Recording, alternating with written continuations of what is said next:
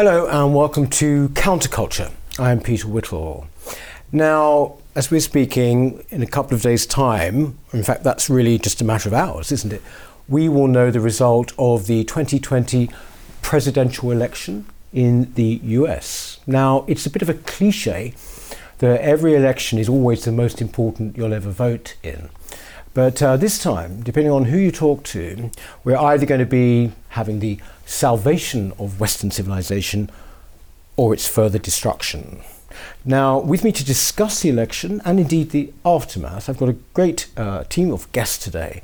First of all, Tim Stanley is the columnist and leader writer for the Daily Telegraph. He's also an author of a number of books about American politics and culture. Sarah Elliott is head of Republicans Overseas UK. Oliver Wiseman is the US editor of The Critic magazine, joining us from Washington. And Rafe Hadelman-Koo of the New Culture Forum, historian and commentator. Thank you very, very much for coming. I want to start with this point that I mentioned in the introduction. A few years ago, President Trump made a speech that I thought was one of his best, where he said that the basic question of our time is, does the West have the will to survive? So you are hearing this argument basically about all that stands between us and the decline of our very civilization is Donald Trump. Do you have any truck with that view, Tim? Both sides think it. They're both apocalyptic. Yeah. Trump's people say if Biden wins, that's the end, because not only does Trump win, but Kamala Harris wins, and also Black Lives Matter and the radical left, Bernie Sanders, socialized medicine, all this sort of thing. But equally, Biden's people say if Trump wins, then that is a damning indictment of America, and it will lose its status in the world, and it will lose its moral leadership. It's really interesting how both sides have ratcheted it out. You could blame that on Donald Trump, of course. You could say that those speeches he gave back in 2016, they set the tone, they set the stakes for the next 4 years. You could say that this was all coming down the track a long time before Trump, and Trump was actually the person who articulated what a lot of people were feeling. So both sides think it's very bad. I don't know how that'll play out, though, because, of course, in the middle, there must be a significant number of independent and moderate voters who don't see things in those terms. And I personally don't see things in those terms. I think Western civilization is far more capable of weathering its problems than most people give it credit. And also, I don't think Donald Trump's been as apocalyptically bad a president as some people seem to think. And I don't think Joe Biden is as corrupt or incompetent as some people think. So for many people watching this election who don't feel they have a stake in that particular kind of culture war, it's a bit odd to see people throwing biblical amounts of mud at each other. Do you think it's biblical, Sarah? Biblical, at times it does seem a bit apocalyptic, especially when we had 75 cities burnings after George Floyd's death, and you have Republicans are being shouted out of restaurants, or Black Lives Matters protesters are forcing people to do the fist in the public and pushing them out of restaurants. I mean, this is the United States of America, freedom of speech, freedom of expression. And then you have this Hunter Biden laptop that's appeared from the repair shop that the big tech is suppressing online and on Twitter, and the New York Post can't get the story out, and George Stephanopoulos wouldn't even ask Joe Biden about it in a town hall. You kind of wonder what world you're living in. And so I completely agree with Tim that the right definitely feels that this is on the edge of fascism for the United States, in a sense, but the left does as well, because they have two very different and contrasting visions for America. Oliver, are we sounding sort of well out of sync here? I mean, in the sense that you're on the ground there. We're talking about sort of, very basic choices that people are facing with a slightly apocalyptic air, as Sarah said. Is this something that you recognise? Broadly speaking, yes. I mean, I'm in Washington D.C. and actually the infamous clip of the forced fists in the air was only a couple of blocks away from my apartment. So you do sort of wonder when you're out for dinner what you're going to be forced to do to stay safe that evening. But slightly more seriously, I think to Tim's point about what this means for the for the voter that doesn't see it as an existential battle?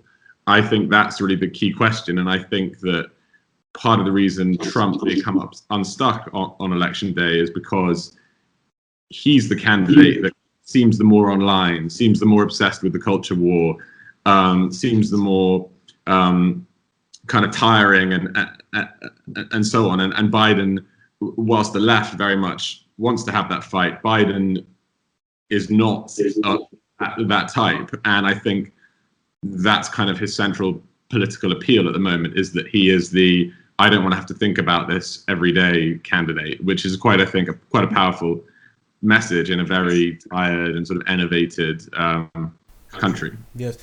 Rafe, would you agree with that? I mean, there is a sense that Biden just represents kind of what the status quo ante, or what? Yes, and it's for those moderate voters for whom I think there is an element of Trump fatigue that's in play here. And Biden really offers an opportunity to go back to a more settled world, a world of multilateral engagement, the world of Obama, essentially. Despite the fact, of course, that given his age, it's if anything, there could be more unforeseen turmoil ahead if he does actually become nothing more than an interim president, paving the way for the vice president and a more progressive left takeover of the White House, which could, intensify the culture wars beyond belief. But certainly, I think the moderates aren't cleaving towards Trump in the way that they would have had it not been for coronavirus, because the economy was good. If look back towards February, right? In February, you had Boris Johnson with a stonking majority here, and you had Donald Trump in America, and it looked as if they were both secure for years to come. Yeah. And the economy was going great. You had a huge amount of wage growth in the lowest elements of the American society. You had unemployment at its lowest level for decades, particularly amongst blacks and ethnic minorities. On all levels, it seemed as if people who were moderate could have a reason for voting for Trump. And yet, because of coronavirus and because of his personality in handling coronavirus, it seems as if that's been jettisoned.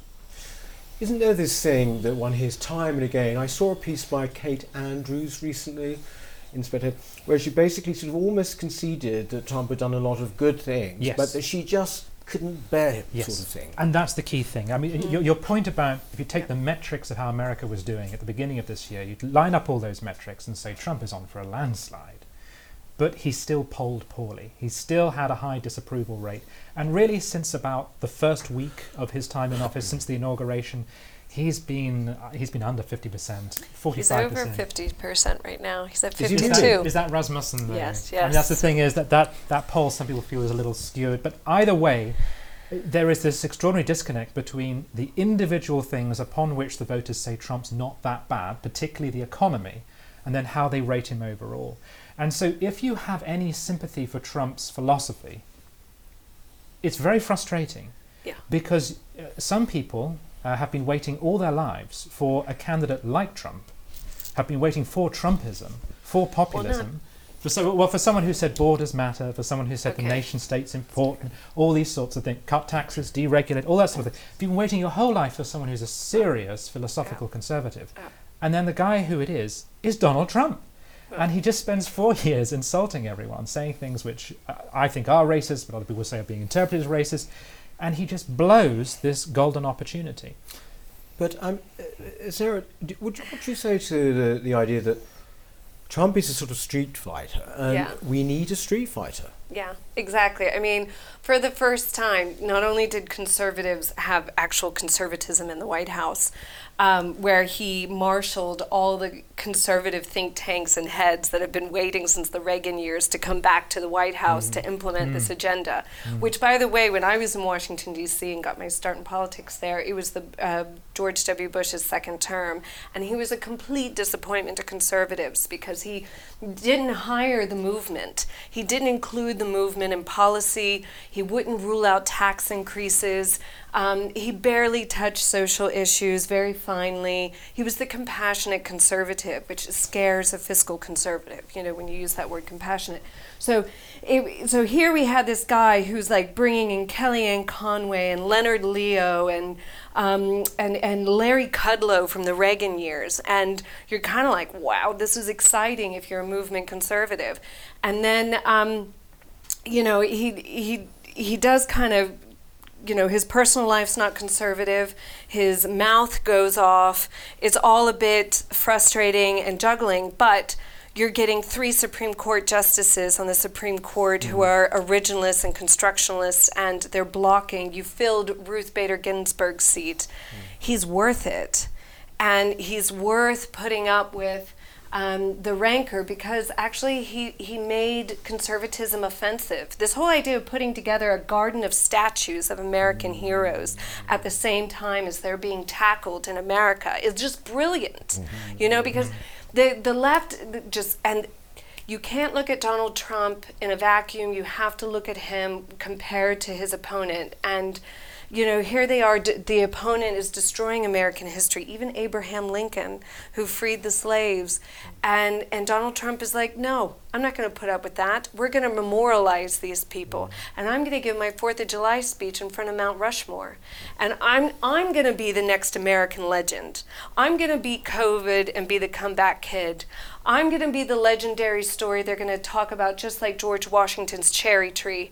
You can't talk about American history without talking about me, because I'm going to bring America back.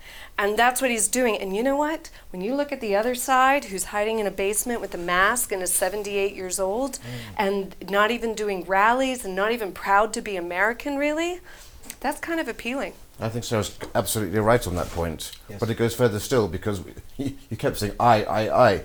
Trump isn't a conservative, right? He's had a great conservative record, but he's a Trumpian first and foremost. In the same way that Johnson is not a conservative, really, he's a Johnsonian. And these are people who essentially want to have power and will be flags in the wind so long as it secures them their mandate and their legacy in history.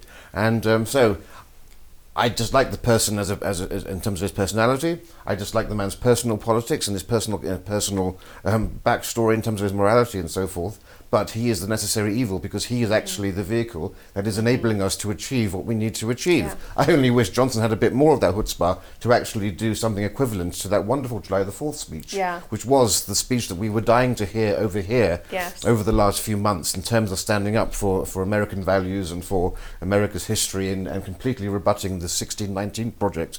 That America was founded upon slavery and that 1776 is a complete myth. If only we had somebody here to galvanize people who are desperately crying out for that. We saw a glimmer of that in the first few days and weeks when Johnson took over, when he brought in this breath of can-doism about Brexit, and that's completely evaporated. Trump still has that, and it's that enthusiasm that is actually one of the few ways I can see him actually securing a victory here, in terms of the ability that he has to motivate his core forces to come out, because there's a lot less enthusiasm for Biden amongst Democrat voters than there is for Trump, and it's that ability, because he is a showman. This is a guy who slam dunks people at the WWF Wrestling Federation, onto the mat, so he's got that ability. I mean, he brought Clinton's victims, or sexual victims, to the debate the last time. He brought at the final debate, he brought Hunter Biden's associate, who's now turned on him and has claiming that all the emails and conversations are legitimately Hunter Biden, and the big guy is Joe Biden. He does know how to play the media, and you can blame Trump for, being in our faces every single day, but I think a lot of onus goes on the media as well. And if the media didn't cover him, as they do, it wouldn't be as much of a problem. And the media is hoping that it is a problem for people. But I agree to Tim Stanley's point. There are a lot of people who do not see the culture wars in America, and they don't see it. And I have family like this. Who are you talking about? Like American voters who don't see the right and the left really going at it on values. And they would love a Mitt Romney. And what matters for them is probably the coronavirus. I mean, that's and what this election is. Dr. Anthony Fauci. That's what this election is really all about. I mean, and it's been that way since February, and I think it's why he's been losing since February. And the irony being that Trump is thought of by his opponents as a big authoritarian, but actually when this great, genuinely civilizational challenge came along, he turned out to be more libertarian than his critics, because he doesn't actually want to shut down society. And now it's taken all this time, all the cultural stuff to slightly recede into the background for that issue to come to the fore, and Americans have a genuine choice on this matter, which in Britain we don't. And the choice is, Joe Biden has essentially said, shut down the economy until we find a cure. Donald Trump has essentially said, no, we've got to learn to live with it. And actually, in a way, that translates the existential culture war stuff into a real public policy, practical debate, which is, do you think when Le Merde hits the fan that you shut everything down and let Big Brother take over? Or do you, in that very old-fashioned conservative libertarian way, say, no, we need to balance being secure against freedom? Mm-hmm. I think it's very right. We've also seen these images, Ollie. We've seen images here of, reasonably big Trump rallies, and apparently totally empty speeches with Biden or with Obama, I think, in supporting him. Obviously, just put up, as it were, for the cameras. What's your view at the moment, Ollie, on the relative status of the candidates? I mean, I think that actually, if I remember, Tim said at one point that he was didn't think that Trump stood a chance, but that you now weren't so sure. Is that right? Yeah. Would you go along with that, Ollie? Well, I mean, rallies. I was at a Trump rally in Florida last week, and the energy and kind of excitement at those events is undeniable. But talking to people there, I was reminded of sort of 80s Labour politicians who after they lost in 1983 would say they couldn't understand because we had bigger crowds and or there's that famous line of like, no one I know voted Republican, how could they have won? So I think that the energy gap between the Trump campaign and the Biden campaign is real. But I suspect that's not. My suspicion is that the polls are broadly correct and that Biden is ahead in the race, and that energy is not necessarily what people are looking for. If I could just go back, by the way, to the history wars kind of stuff, because I think it's an important point. I agree that Trump has been sort of full-throated in his defense of American values in a way that conservatives are right to be pleased with. I would just say I think it's worth tempering that a little bit because. I think the way to describe the culture wars in America at the moment is basically in terms of massive left-wing overreach. They've decided that no American president, pretty much full stop, isn't just irredeemable racist, and it's not clear to me that Trump's presence as the voice for American values. Is actually helping make the case for those values. I think that many more moderate, many more conventional Republicans would be just as comfortable sticking up for those things, probably in a more persuasive and less divisive way. So I just wanted to get that in there on the cultural stuff. Yeah. And on that point about left-wing overreach, I could just say, because I found this so interesting in this election, Pete Buttigieg said it first back in August. Joe Biden said it a couple of weeks ago. They both said America is an idea. I find this really fascinating because it goes right back to the heart of what defines nationhood. America is an idea, and it's not lived up to that idea. And so history is a slow progress towards getting things better. That is a classic post-Enlightenment liberal view of what a nation state is. It's a political project that has got to match the ideals of its founders. Trump represents the view that a country is where you live. It's that simple. It's your home. And you support it and you fight for it because it's your home. And I just find the tension between those two things has really, for me, become crystallized in this election. And it's such an interesting choice. But they do represent two very different visions of America. And both, I have to stress, sorry, you said that you implied that Biden didn't perhaps love his country. I disagree with that. I think there are two completely legitimate different takes on what America is. There's that idea of America, and there's America as a reality and a place. And I think we're really seeing a generational conflict between those two. But isn't this the whole problem? In a way, I see this as part of the culture war, to go back to that. Britain quite often is it's just a sort of construct, or it's an idea. You hear this all the time. Most people would not dream of saying that about India. They wouldn't dream about saying it about Japan or any of these. It seems to be something in the Anglosphere, which is essentially undermining the idea of, well, I would say place. Japan is not an idea. Yes, it's a people. Yes, exactly. and it's a people and a geography.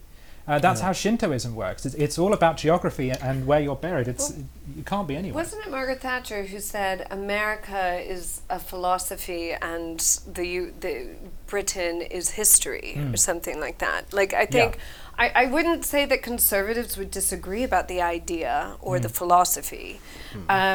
I think it's a matter of whether we can live with one another who have different ideas. Yes. If we have different philosophies and different religions, and the left is consistently in America showing that they don't want to live with people who have conflicting values and ideas and who just want to be left alone to homeschool their kids or go to church or mosque or synagogue or just run their own business. Yeah. But just to jump in there, this is the irony, is that left-wing commitment to the idea of America that keeps shifting. Yeah. So the definition, generation by generation, the definition of what it is. So if you take something like civil rights and race back in the 1960s, it was everyone's equal. It's meritocracy. It's Hubert Humphrey saying, if this ever leads to affirmative action, I will oppose it. Then you flip forward a couple of decades more and it's everyone's racist. And there's a hierarchy of different entities. So that's the frustrating thing. But that's an inevitable outcome of the very idea of your nation being an idea, because reason defeats reason, as de Maistre said. You can't just commit to an idea, because ideas can change. And they do. And they have. And that's why the Constitution's so important. Yes. And that's America's anchor as a nation. It restrains. Is its Constitution. Absolutely, yes. And this is why when Joe Biden can't say if he's going to pack the Supreme Court or expand it or bring statehood to D.C. or Puerto Rico, which would then bring more liberal senators to the U.S. Senate. I mean, they are having a fit because they can't win over the American people in a legitimate electoral college election. And so this is why there's an effort in America right now to overthrow the electoral college. And it's because they are too radical. The reason that there is the old dinosaur Joe Biden as their candidate right now is that they are the radical establishment, so to speak, because I think the establishment has become the AOCs and the Ilhan Omars and a bit of the Bernie Sanders, because let's face it, Bernie was on his way to winning until South Carolina with Joe, is because the actual more moderate Democratic candidates of Tulsi Gabbard and Andrew Yang, who are in the primary, they cannot be controlled. They cannot be leveraged. Joe Biden's voting has consistently gone left throughout his career, and they know that he'll be a rubber stamp for their left-wing policies. And many of my friends who don't like the culture war, who don't see things that way, and they don't like Donald Trump, they want to vote for Joe Biden, but they see Kamala Harris, and they go, no. Yeah.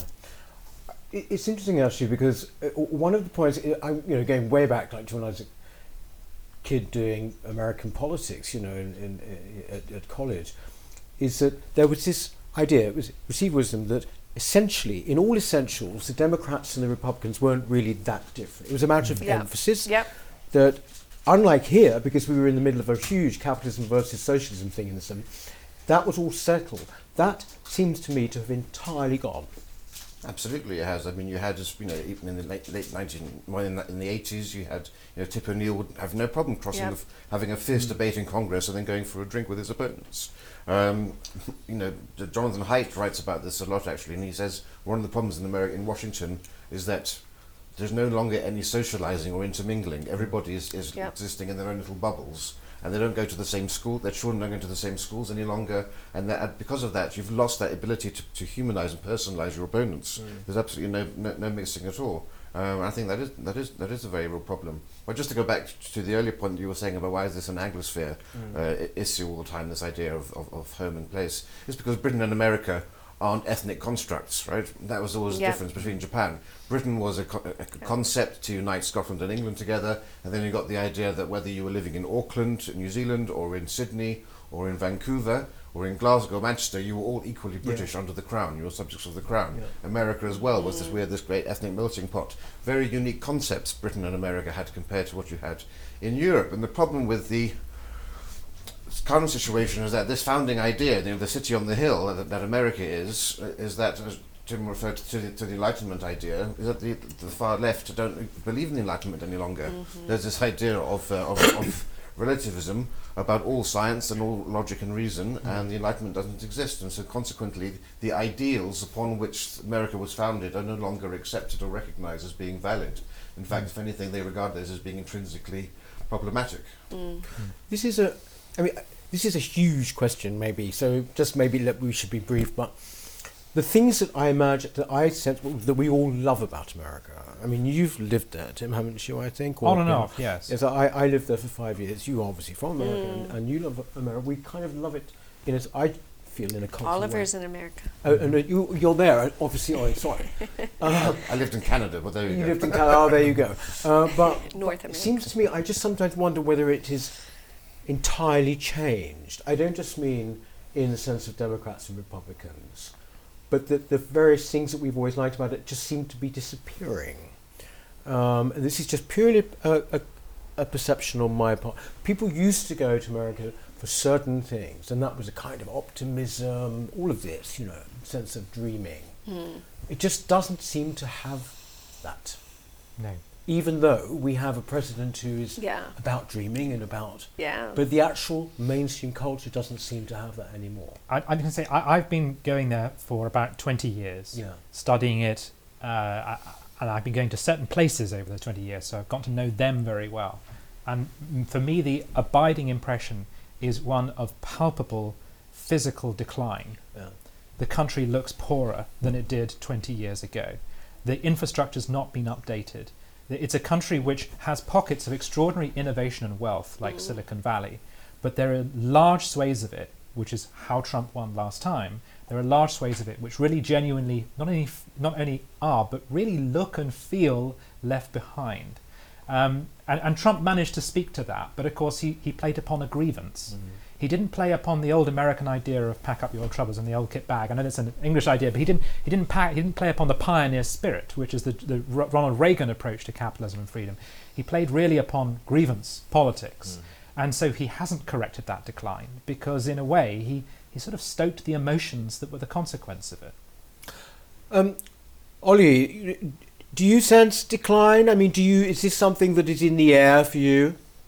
Physical decline? Yeah, I would agree with what you said. I think that it's not just a question of political sclerosis and division. It's also a sort of deeper question of America used to pride itself on sort of embracing the new and technologically speaking, and being a very sort of practical republic rather than whereas Europe was busy sort of rowing with itself about history or whatever.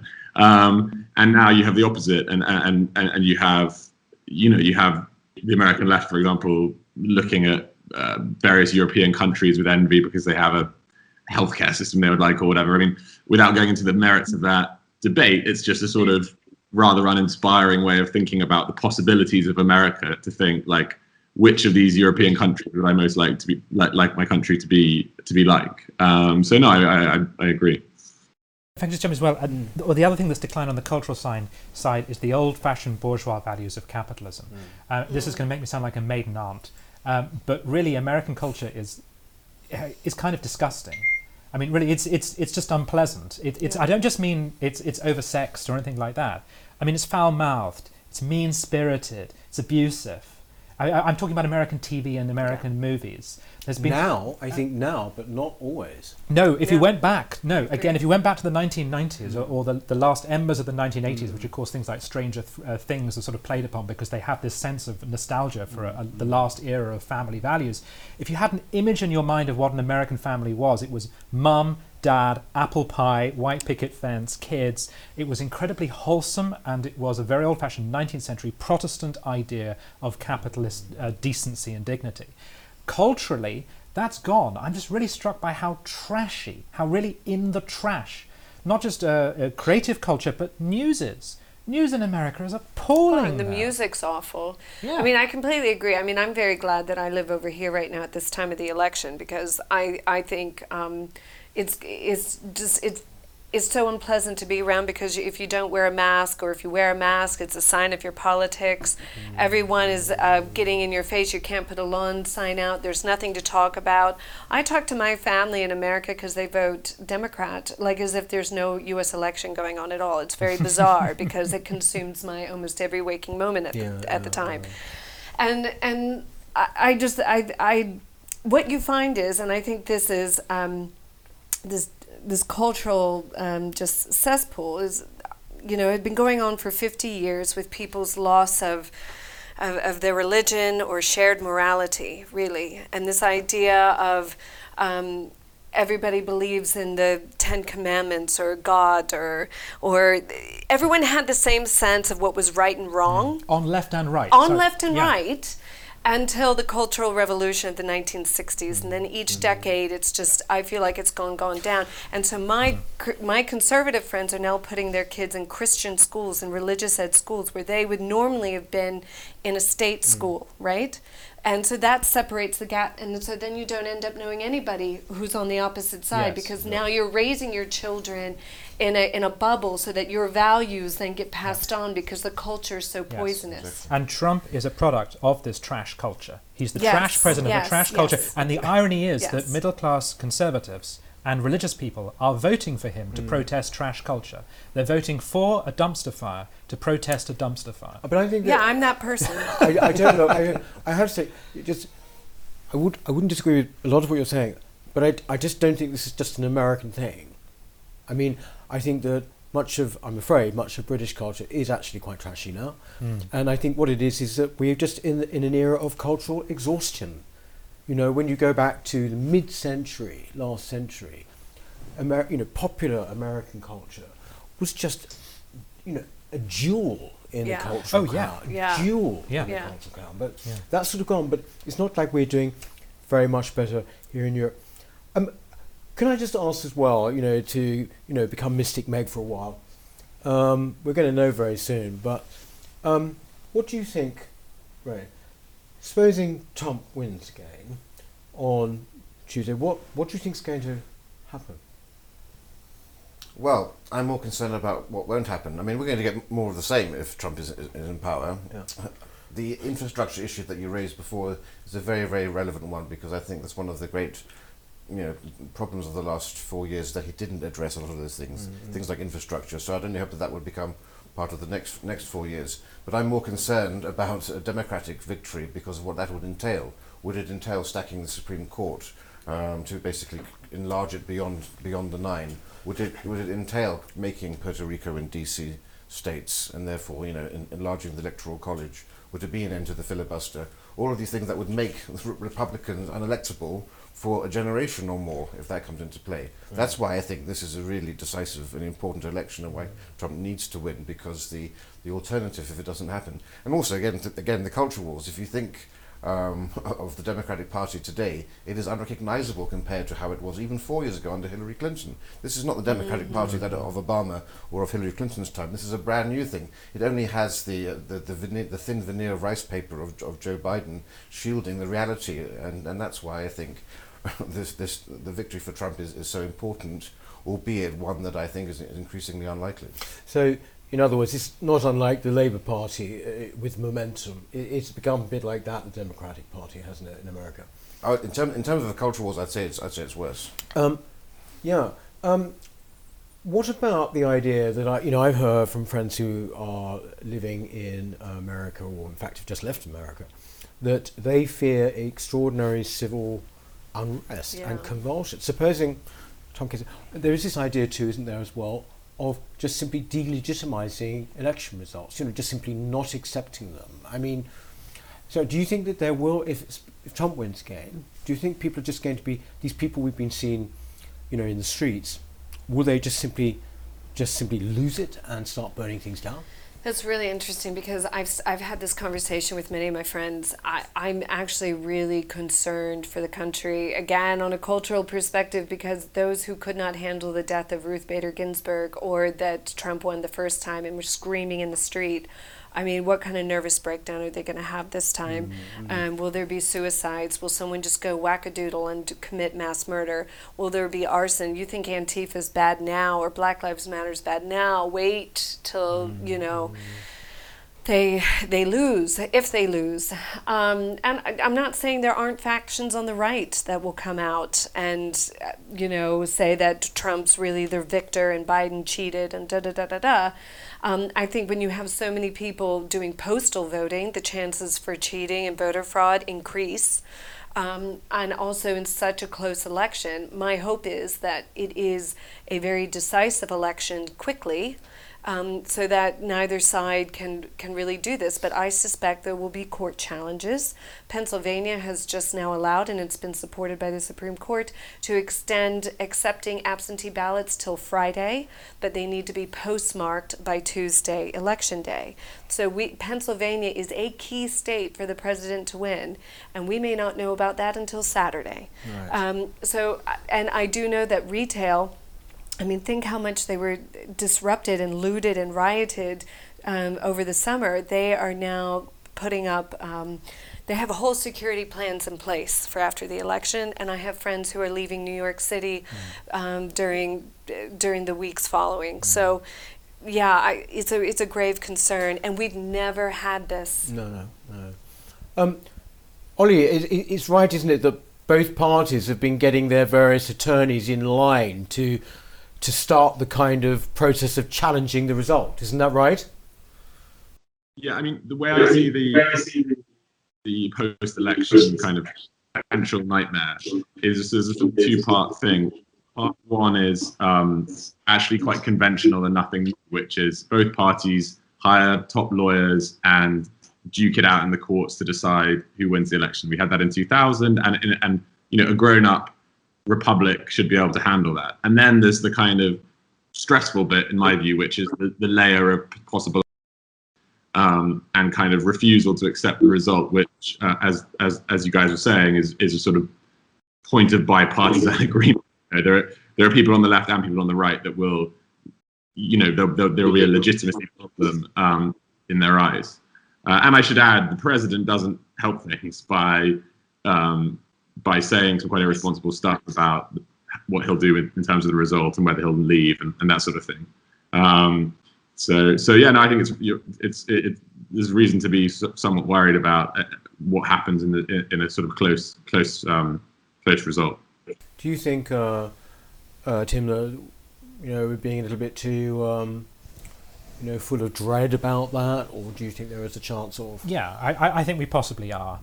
Partly because a lot of voters have probably decided to give Biden a landslide precisely to avoid this scenario. Yeah. That's one theory going around of why he's so far ahead in the polls. Some of those polls really are very troubling for Biden. And if we end up with a blue wave, then really this could all be over in a couple of days. It'll take some time to be absolutely clear about, because we're relying upon mail ballots this time, not just people voting on the day, and it's suspected that Trump will get a big boost on the day because his voters are more inclined to go out and vote rather than vote by mail. But if Biden does do very well, then a lot of this nightmare does go away. And let's not forget that a lot of the problems are stoked by Trump himself and by his own rhetoric on legitimacy and whether or not elections are fair and if there's fraud going on. It's not as if it's just the left doing these things. And also, don't forget that America has been through much, much worse before. I know that's a bizarre standard to set. Don't worry, because there was once a war in the 1860s, and no one wants to be that bad again. But the point is that the thing about America is it's constantly being written off, and then it bounces back. And it usually bounces back through a combination of economic reinvention. It's very good at adaptation to technology. It's very good at absorbing people from other countries, and those people sort of buy into its belief systems and contribute to it. But also it has had a series of religious awakenings, cultural counter-revolutions. And it's always possible that America could go through that again. I really wouldn't write this off. I don't see this thing descending into civil war. I'm more concerned, as I said before, by a long-term sense of atrophy and the inability to get anything done. I think, as you rightly point out there, the 1970s did actually then become the 1980s, didn't it? Exactly, yes. So maybe that will happen. But look, thank you very, very much. We will know all too soon, either way. Thank you very much, Oliver. Thanks so much, Tim, Sarah, and Rafe. And thank you for watching. We will see you next time. There might be a new president. But anyway, in the meantime, please do subscribe. And we'll see you soon. Thank you.